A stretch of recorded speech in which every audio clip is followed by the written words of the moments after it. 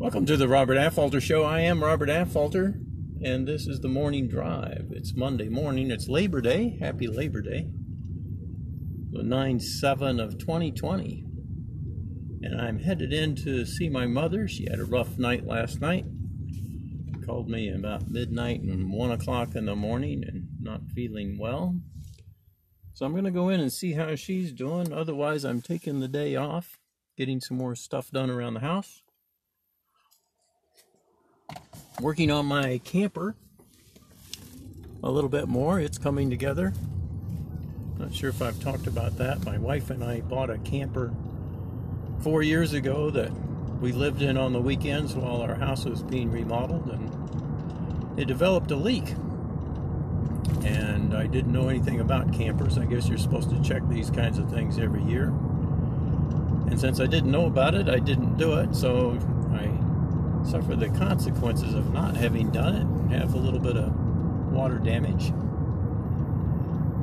And getting the leaks fixed.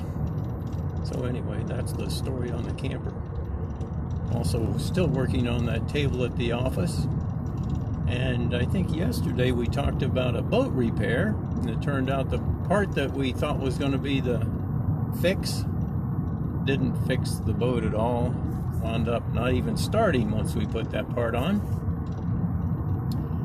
So I think it's still the correct diagnosis in that it's that part that we need, but I think we got either a defective part or the wrong part. So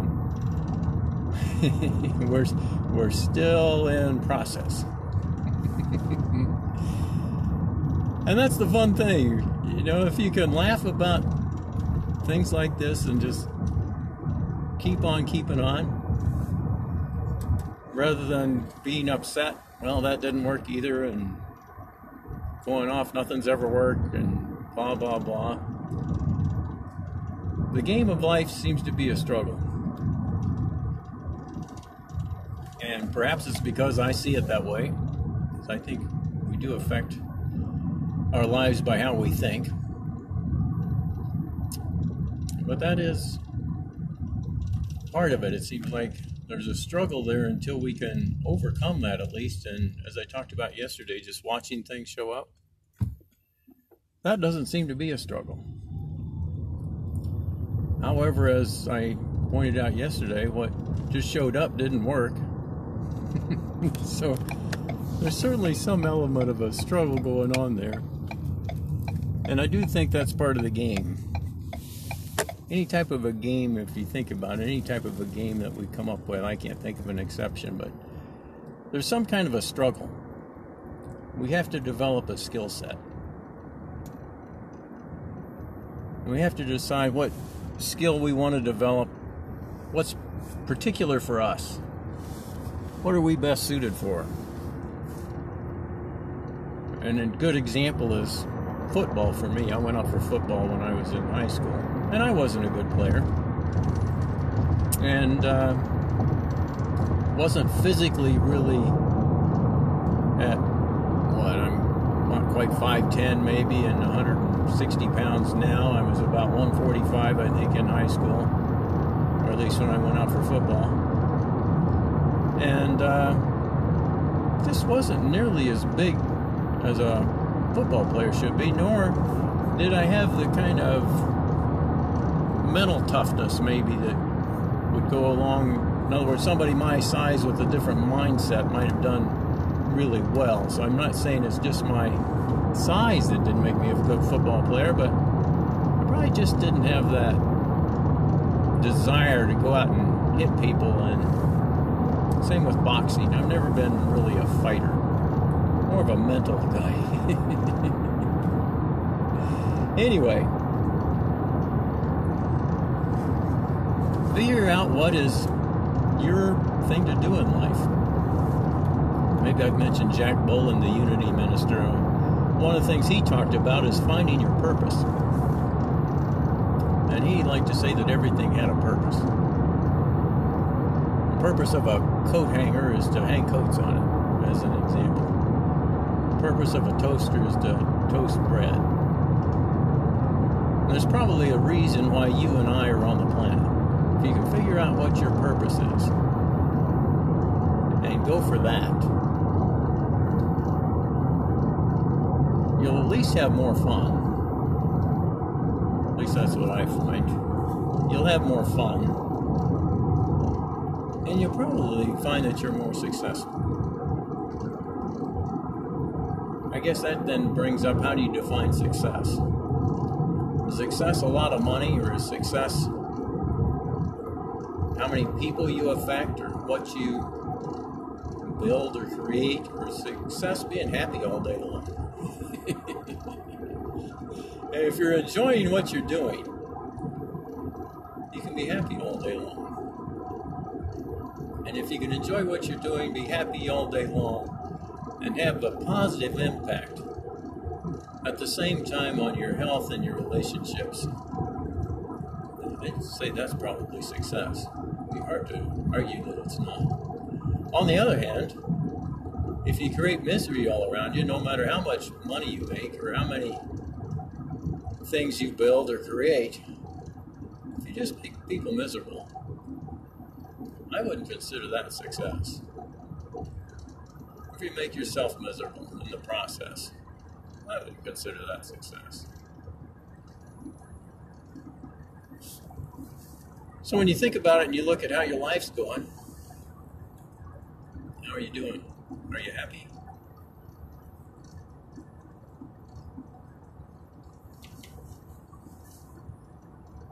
Are you enjoying the life you've been given? This morning I walked my dogs. I walk my dogs, I'd say every morning, but I guess maybe I miss once in a while. But that's the first thing I do. I get up and get ready and take my dogs for a walk. And it's fun to look at the bay. Where I live now, I can look at a little inlet in the bay, watch how the tide's doing, try to be aware of the trees, the water, the sky, aware of what's happening all around me, and to be grateful that I have the ability to walk, that I can breathe the air, and that I can be aware of the beauty of my surroundings. And if you're doing that, you've got a life well lived, I think.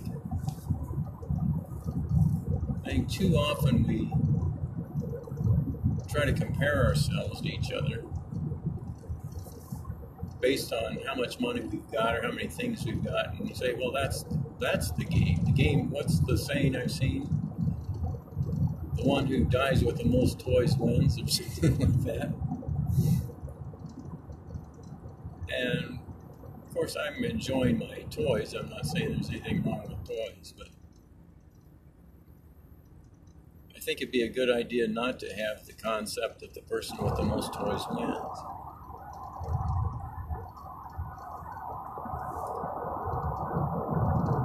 The person that has the most balanced life maybe wins. The person that enjoys their life. If you think you have to have your toys to enjoy your life, I question that.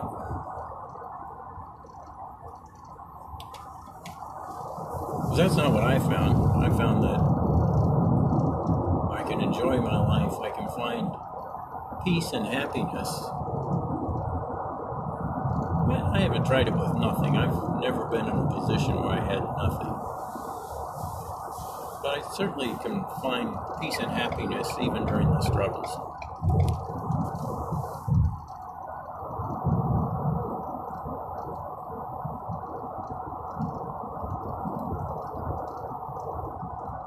So as we continue here on our path into town, got the bright sunshine. It's now 8:30, so the sun's been up for a little while. Kind of brighten in my eyes, and I got to put the sun visor down. But I really enjoy the sun. I've been fortunate to grow up in Kansas, where our state song was Home on the Range. And part of that song is where the skies are not cloudy all day. and I really enjoy the sunshine. I had a dark tan every summer most of my time in Kansas. Kind of miss that, actually. Although I've adapted to the cooler climate here in Washington State. My wife says it's supposed to get up to 81 or 82 today, which would be a cool day in Kansas at this time of year. And she said, I mentioned going for a walk, and she said, well, I probably can't walk in the afternoon, so we either have to do it this morning or this evening. That's one of the reasons we're here, is she just didn't like the heat.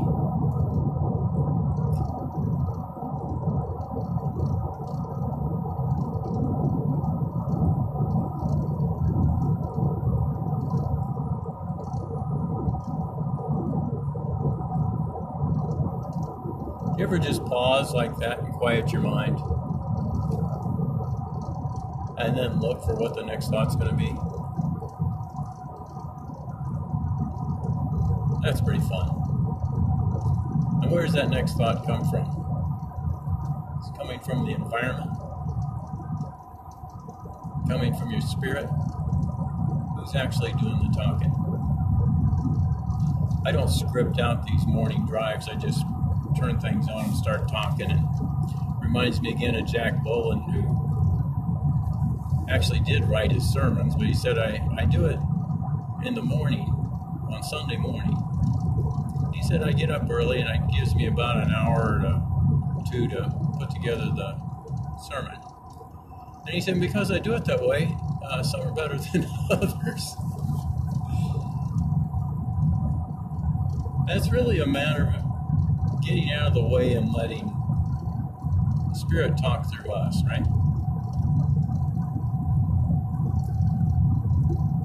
And it'll be up to you to determine what you get out of it. How good a job did I do of getting out of the way and saying something that actually will mean something to you today?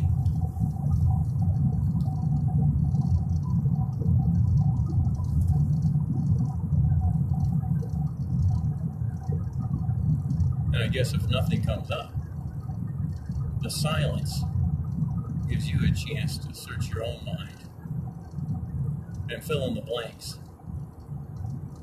with inspiration from your own highest self. And begin that journey of controlling your mind and watching for your purpose.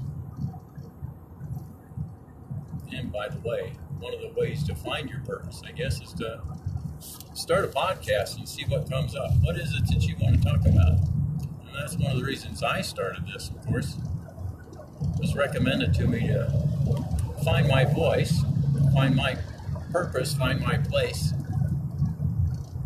And I thought it seemed like a great idea. What if we just turn on the mic and see what comes to me? I was told to do it every day for a year. We'll see if we can stick to that. I've missed a few days along the way already. Something's come up. And I thought of the morning drive. Since I drive most days, that's going to work out. However, I also know that I've got a few stories I want to tell that Carolyn wrote. So I'm going to read those at some point while I'm at the office. I think you'll enjoy those. They're from her book, Tales from the Master.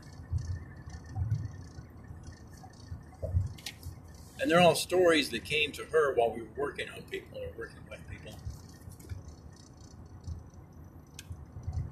And a couple of them were written, inspired by working with me, I guess. So I find them quite moving. And we'll read those at some point, give you a little more insight as to my purpose and what I'm about.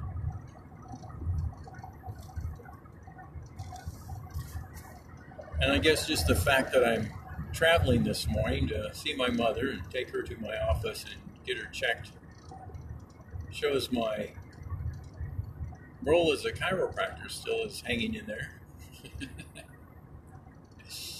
The fact that I'm fixing up a table is either to sell it or to use it. And I'm really looking at using it, creating some premium hours that people can come in who are not able to get in during the regular workday. And with COVID rules, we all have to adapt a little bit. So by offering premium hours, I'll work late a few nights, a couple nights a week, and allow people to pay me a little bit more and come in when they're finished with their work. And by slowing things down, offering a little bit more time, it gives me time to spend a little bit more time with patients and to clean the office in between patients. So it should be a win for everybody.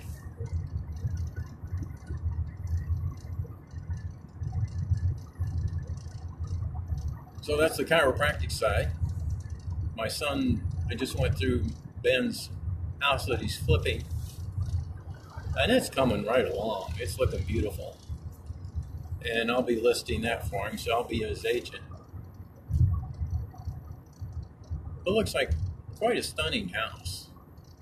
They took this old house and put new floors in, took out the windows and put in sliding glass doors, built a new deck around it. So I'm going to have a view of the water. And not only a view of the water, but you can walk to the bay and the little creek and catch fish. There's salmon actually come up that stream. So it's going to be quite a place, and it should be on the market here in a few weeks. So I also enjoy being a realtor.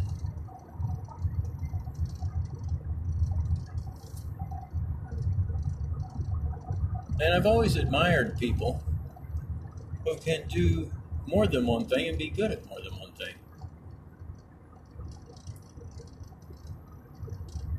Benjamin Franklin was an inventor, politician, author. He's a good example. B.J. Palmer in the chiropractic field not only helped develop the profession of chiropractic, but also wrote a book on advertising for television and radio. He owned the first radio and television station. I think it's both radio and television stations west of the Mississippi. So he liked to be an innovator and cutting edge of things. I read that he was also invited to be, I think it was when King Tut's tomb was opened, because he'd done a lot of research in that. So he was invited to be there when they opened the tomb. So there are people in the world that are very deep in one field, and that's great. And there are other people that are not very deep in many fields. They know a lot, but not very deep in anything. I've kind of developed some depth in several fields. Chiropractic being one, real estate being another. And now it's this mental mastery and mind control, which goes along with the marketing and brain research that I've been doing.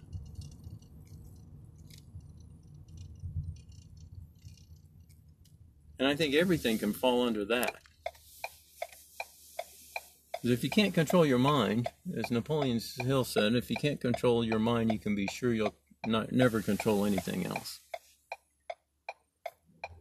That just seems to me to be true. If you can't control your mind, if you can't control your thoughts, if you can't control your actions, you'll never control anything. So the key is learning that is a fact, and then practicing control. Practicing controlling your mind. Practicing controlling your actions. Not allowing other people to say and do things which get you started and have you doing things that you have no control over.